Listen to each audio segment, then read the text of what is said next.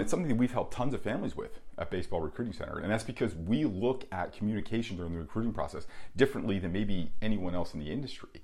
And so I know it can be frustrating, as a parent, and certainly for the player, when you feel like you've done the right things, you followed the best practices and how you were instructed to do things, even to the letter, and you still don't get a response from a coach. And there's some foundational things that are probably maybe not in alignment. But if your son hasn't received a response, it basically comes down to a few things. He sent ignorable information. Now, I say ignorable in the nicest possible way. So it could be ignorable in that it looks like everyone else.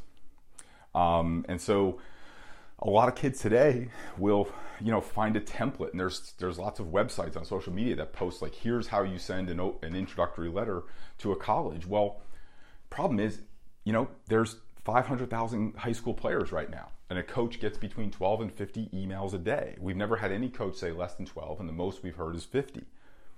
And so if he's getting 12 to 50 emails that all kind of look alike and are template-y, it's ignorable.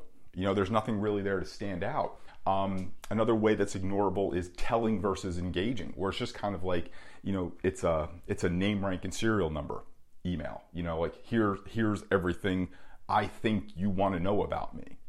And so that's ignorable. Or it's ignorable because of the timing, so sometimes there's timing issues of when a coach can respond. Or there's timing issues of just a coach's schedule, like in season or, out of season. And so it's either it goes into the later file, or it goes into the forward to whoever the recruiting coordinator is, and they'll deal with it then.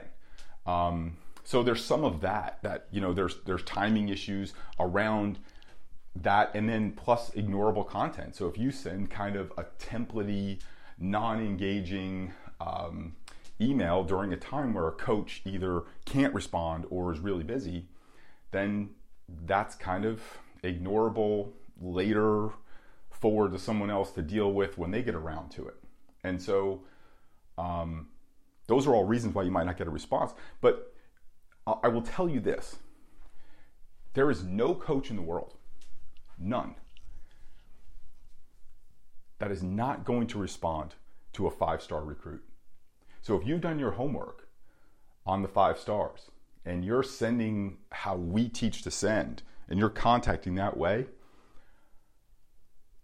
it would be impossible for you to not get a response from that coach. No coach ignores a 5-star prospect. Doesn't happen.